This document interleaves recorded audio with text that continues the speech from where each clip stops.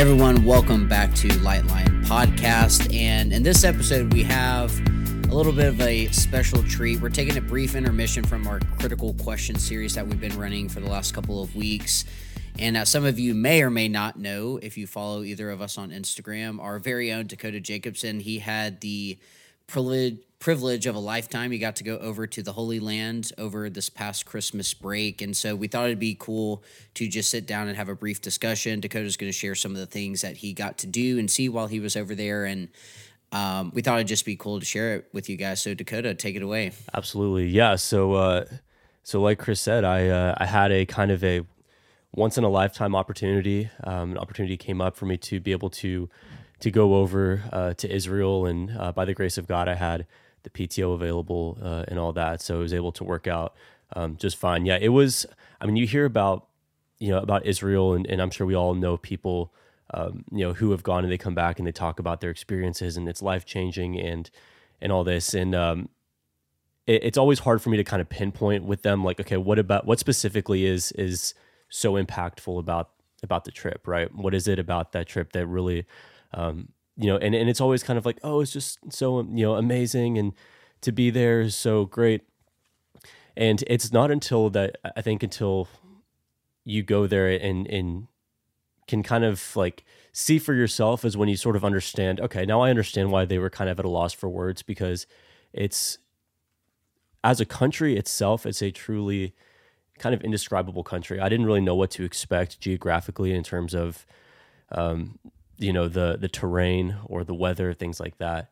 But you don't understand. Israel it's a very small country, but the way that it's situated geographically, they have like every major climate within just a couple of hours of each other. So we flew into to Tel Aviv. Tel Aviv is right off the coast, so it's a very like coastal city. You almost feel like you're in like Florida or California. You see palm trees and just really beautiful place. And then you go up north, and they have like ski resorts. I mean, we're talking about like a couple of hours difference in between these two spots, and so then you drive south and it gets a little bit warmer, but then because you get by the Dead Sea and it's lower sea level, or below sea level, and then you go up to Jerusalem and it's going up and things like that. So that's the first takeaway, I think, for me, was that just any image of Israel that you have in your mind of just thinking about rocky terrain and just desert, take it out. Because they definitely have elements of that, don't get me wrong, but I mean, there are rolling hills, some of the greenest grass I've ever seen, some of the fattest cows I've ever seen in my entire life. So it was a truly beautiful place in that respect. Diving into some of the sites specifically, there's something about, and I guess this is probably one of the first kind of practical takeaways from this, because I don't want to just talk about my trip and recap that. I want to make sure that this is something that's beneficial and valuable for the listener. Being able to read the Bible, standing in the location that the Bible is talking about, there's something so powerful about that. Obviously we talked about in depth on the validity of the Bible. We talked about the archaeological aspect. That was a huge piece of our, kind of proof text in a sense. If you haven't listened to those episodes, I highly recommend them. It's a little bit long, but I think it packs a lot of meat in there. But being able to read about, the what happened on the Sea of Galilee, as I'm literally on a boat on the Sea of Galilee, and we're looking around, and I'm, it's like pinch yourself, because you were literally on the sea. I think that is something that is so powerful, so impactful, and by the grace of God, I think it's something that He has put into His Word to enable us to just have further confidence, right? Just like the cherry on top. What I will say, and Chris, I'm going to kind of pose this question to you, because I want to see what you think about this. And I think I have my answer to it. But something that I noticed as we got to some of these locations, a lot of the Bible is very general about locations, right? So it'll talk about something happening on the base of the Mount of Olives, or on the Sea of Galilee, or the Garden of Gethsemane, things like that. So we know that there's within probably a half a mile to a mile area where these things took place, but it doesn't pinpoint a specific location. I think there's probably a lot of reasons for that. What do you think are maybe a reason or two for why there's not a specific, and there's no right or wrong answer because I don't know the answer for sure, but I have my opinion on that. I want to hear what you think. Yeah, I mean, that's a sort of interesting thought. I know when my wife went to Israel several years ago, I guess the group that she went with, and I'm gonna say the wrong number, but she said based on kind of the geographical descriptions that you have, like you're talking about the Garden of Gethsemane, Hmm. you're within about at least 100 feet of where Jesus actually was himself. Which again, I don't know how accurate that is. That's kind of what she learned when she was over there. Right. But to answer your question, I would probably assume, and I'm, not an expert on ancient, Israel, Right. writings and whatnot, but I would assume that it's probably just the style. Mm. I'm probably assuming that, like let's take Matthew for example, when he writes his gospel, he knows that he's writing primarily to Jews, probably in Palestine. So when he's writing, he gets kind of vague on certain points and things like the traditions. He doesn't really take the time to explain what he's talking about. He just sort of mentions it in passing, Right. and I think that could probably be applied to the geography details as well. It's almost as if Matthew mentions this, place in passing, Mm. and a first century Jew is going to be like, "Oh, yeah, I know exactly where he's talking about." Right. And that would probably be my guess, but it's interesting, and kind of I'd imagine I've never been to Israel. I hope to go one day, but I'd imagine it's kind of fun to get over there. And obviously, we don't want to apply too much imagination to the Bible, but in terms of seeing the physical spots, kind of fun to imagine. Well, Jesus might have been leaning up against this tree when he was Right. sweating drops of blood, and we, of course, can't pinpoint those things, but I think it's an interesting thought for sure. Right. Yeah. I mean, I think something that I noticed that was very, very apparent throughout was this idea of, it's we understand that we are called to worship the creator, not the creation. That we are called to worship the miracle worker, not the location of the miracle itself. And so when you go over there and you see, and I don't think it's a specific denomination or religious affiliation. I think there's a few different ones that seem to pop up, and I'm not going to call anything out by name, but there is a tendency with some belief systems to want to put a lot of emphasis on tradition and location of certain things. So you have the issue where there's certain aspects of the Bible that are vague in that they, like I said, it talks about like at like the base of the Mount of Olives. Obviously, we can't know for sure that this one spot, this 10 feet diameter, is where or like the Garden of Gethsemane, where we can't say this is the tree where Jesus knelt down and prayed by him. So we had an issue, or we had something happen. I believe it was in like the fourth or fifth century, where a church came in, and because they didn't know exactly where these locations were, they just decided like that's the spot. And so throughout the last 1600 years, people have been going to that spot and worshiping that spot. And so I saw a lot of, for example, the Church of the Holy Sepulchre. They believe that there's a lot of belief and scholarship and otherwise that is the location where Jesus was crucified. You go there now, and it's a just gaudy, just behemoth of a building that is just filled with relics, with gold and silver hanging from the ceiling, just incense burning. Yep. And then you see people quite literally on their faces kissing like the tile. Yeah. And it's something that it's a little bit jarring, it's concerning, and I think that it totally gets us away from, it gets us distracted. You think about what happened potentially in this location, and you think about the splendor and the majesty and the glory of God and His grace that happened there. But now we've made an idol out of this location, out of this building, and so I think that was something that kind of occurred to me, was maybe one of the reasons why we do have some level of vagueness in these specifics in terms of not within a few feet diameter, is because we're not supposed to major in the minor, right? The locations themselves are important because it gives us an idea of, like, I mean, it's historic. So much of the Bible Yeah. is quite literally history. Obviously, we have poetry and things like that. We have Revelation, which and prophecy and things like that as well. But so much of the Bible is historic.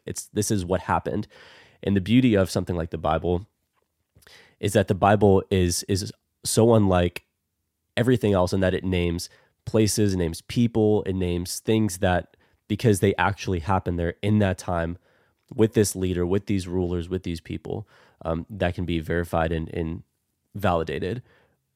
Yeah. Well, and one thing too that you said, it kind of made me think, kind of on the whole topic of relics.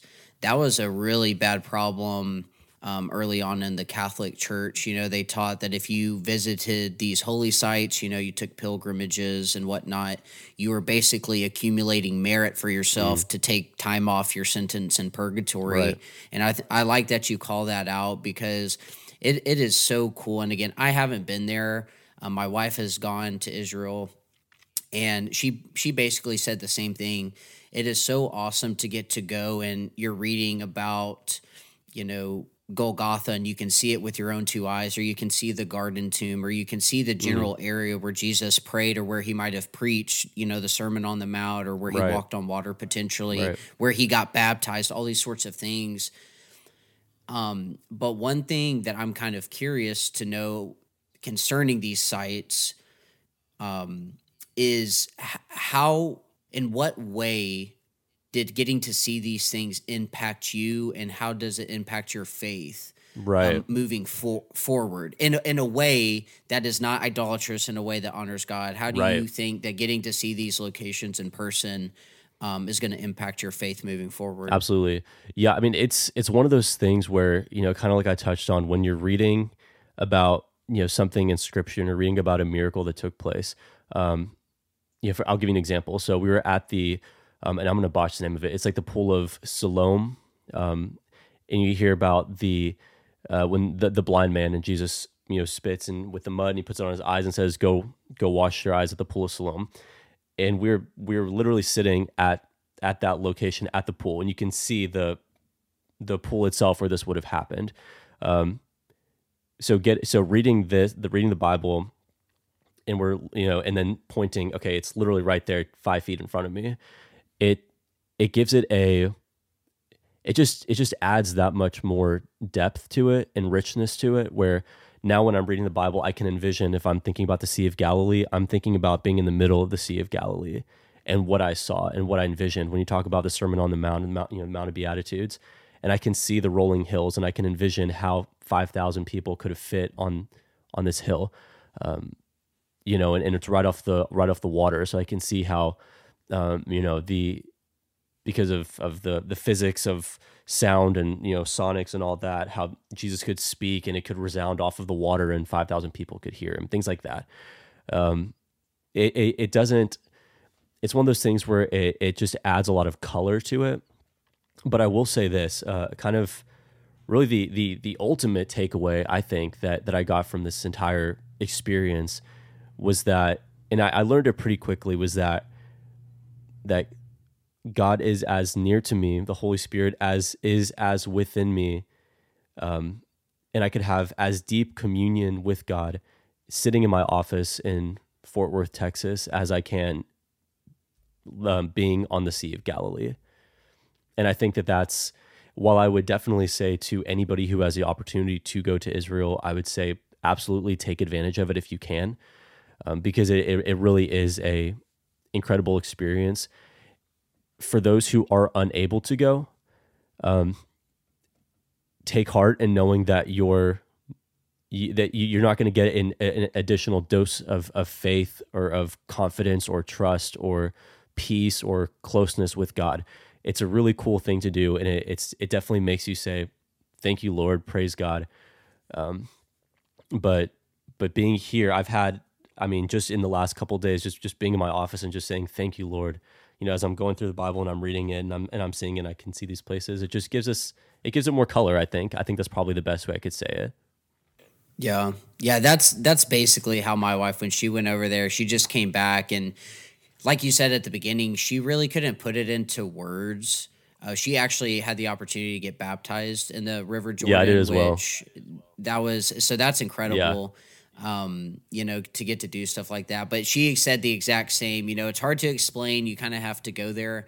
And to your point, people may not have the financial means or the time to go over in this life. If you belong to Jesus, you will get to see the New Jerusalem, which Right. is going to be infinitely better Right. than the one that we have today. But okay, so before we wrap Yeah. up, I have to ask this because I'm just curious, and this may be a loaded question, so I I love apologize it. that I didn't tell you ahead of time. What were your top 3 locations, Mm. and briefly why those 3 rather than other sites that I know that's kind Yeah, of no, hard no, no. I because love it. I'm sure you loved all the Right. places you got to visit, but what were your top 3 and why those 3 places? Right. I'd say number one, overall, the one that sticks out most in my mind, and I think the one that'll be the most unforgettable is going to be the Sea of Galilee. That was the first day that I got there. That's what we did. We immediately went out on the boat.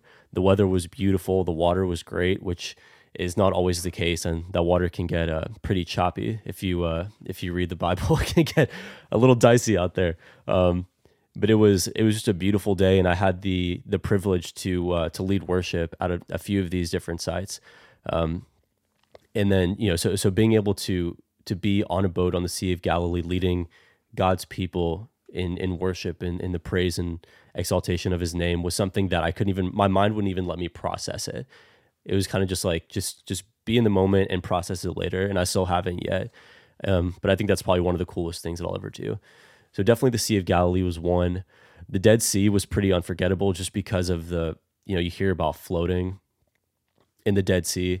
That's literally what happens. I mean, I was trying to hold myself up because the water was about up to my chest. So I was on my knees trying to hold myself up, and it just kept like sliding me out. I just kept popping up. It's pretty crazy, but a piece of advice: don't drink the water. It will kill you.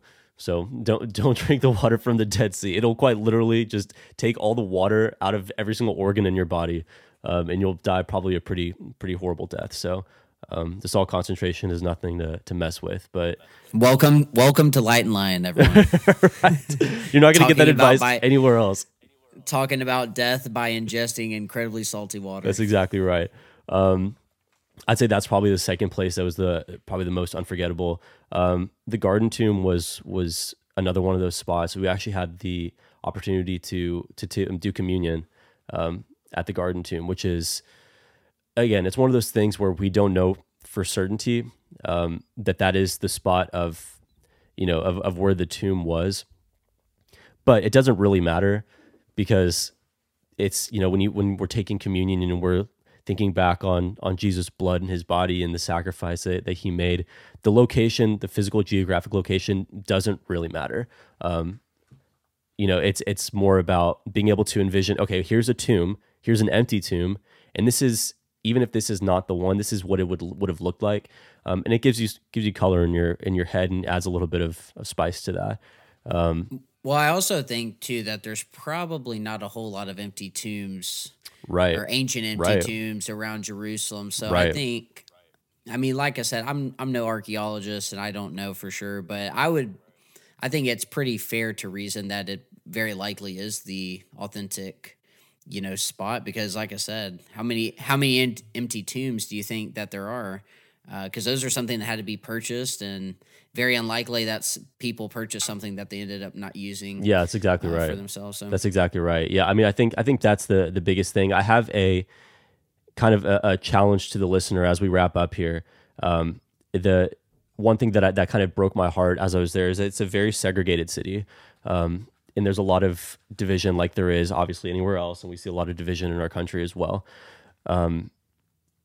There's a lot of hatred and vitriol, and obviously a lot of people that really don't like Jesus very much. You see the Orthodox, the Jewish community. Obviously, they're very against anything that has to do with Yeshua, the Messiah. You see on the other side of Jerusalem, you have a very heavy Islamic community, and then even the Christian community that is in Jerusalem specifically, it's very Eastern Orthodox, Catholicism heavy, and there's really not a very prominent presence of Bible believing Christians that take the Word of God as at face value, sola scriptura, and base their life around that and share the gospel of Christ based on what the Bible says. And it's just a very beautiful people, but a very lost people. Being at the Wailing Wall and seeing people recite these, from their books and yelling it out. And you read about the Pharisees that stand on the street corners and yell these things out. Getting to see that firsthand, at the Wailing Wall was, these people are just they have a veil over their eyes.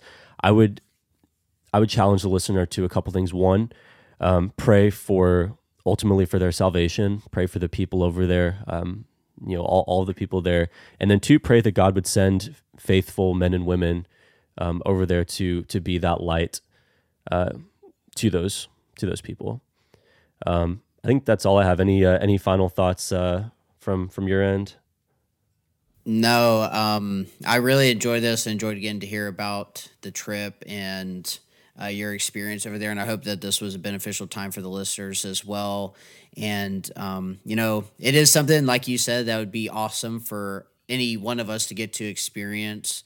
But I think it's also just as edifying to know someone who has been over there and can kind of bring back the report, so to speak. Right. Of what it's like to, see where Jesus lived during his earthly ministry. But really enjoyed the time, Dakota. So thanks for sharing all that. For our listeners, again, if you guys have not already subscribed to us on Spotify, Apple Music, wherever you get your podcasts, please make sure to do so. That way you get notified anytime we come out with a new episode. Lately, we have kind of been here and there. Dakota was out of the country. I had COVID, so our release schedule has been a little bit all over the place. We're back. So, we're back, and hopefully we're going to be posting a little bit more consistently. But either way, make sure you follow us on those platforms so you get the notification every time that we launch a new episode. Again, we're going to be resuming our critical question series here in the next few weeks, so we're really looking forward to that, and we hope that you guys will consider joining us. Until then, continue growing in knowledge to the glory of God. We'll see y'all next time.